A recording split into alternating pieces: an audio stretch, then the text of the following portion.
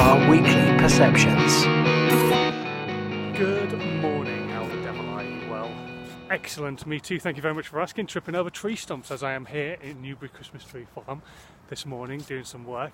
But anyway, I didn't want to let you guys down with another Advent tip. So, yesterday we were talking about live video. I'm going to give you some hints and tips that will try and help you overcome that fear of going live. The first one, I kind of skated across a little bit yesterday, and it's my 5 Ps. Preparation prevents piss poor performance. That basically means that when you're going into doing your Facebook Live, let me just turn so you can see me. When you're going into doing your Facebook Live, you should be prepared so that you don't have a piss poor performance. It's fairly self-explanatory, to be honest. But what I want you to do is take those blogs that you've written in the past, go through them and pull out those 3 or 4 really resonating points. Those are going to help you tell your story when it comes to you going live on Facebook, on YouTube, on Twitch, wherever it is you're going to do your live video. And you can truly tell a story. So I want you to follow a little platform, a little form of content that I want you to try and concentrate on doing. So step number 1, start your Facebook Live or live video with who you are and what it is that you're doing.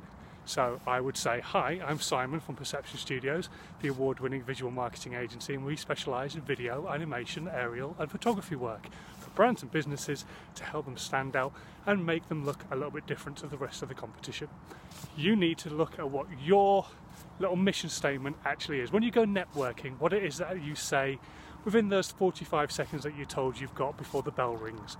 And you can extend it ever so slightly as well. So you can do like 1.5 minutes, maybe 2 minutes. Don't go too long, don't get waffly, people will switch off.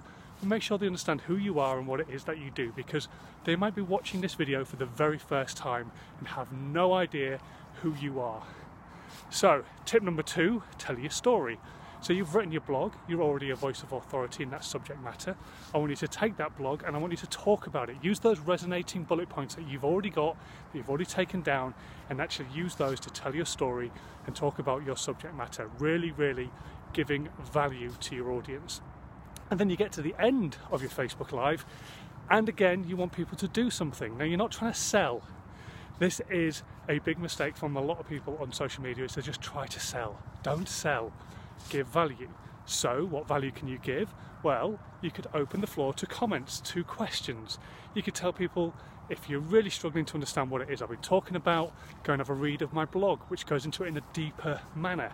Or drop me an email with some questions, but don't try and sell. Don't try and come off the back end of the video and go, and you know what, this is something I do, so if you want me to do it for you and pay me for the privilege, then get in touch, because that will just alienate people and push them away. Keep giving that value, keep building raving fans. Hopefully you got some value out of this Facebook Live, fingers crossed, and I will see you tomorrow for another tip on Facebook Live, and yeah, have a good one, and see you soon. I'm going to enjoy this glorious weather down here. Bye! This podcast has been a Perception Studios UK production.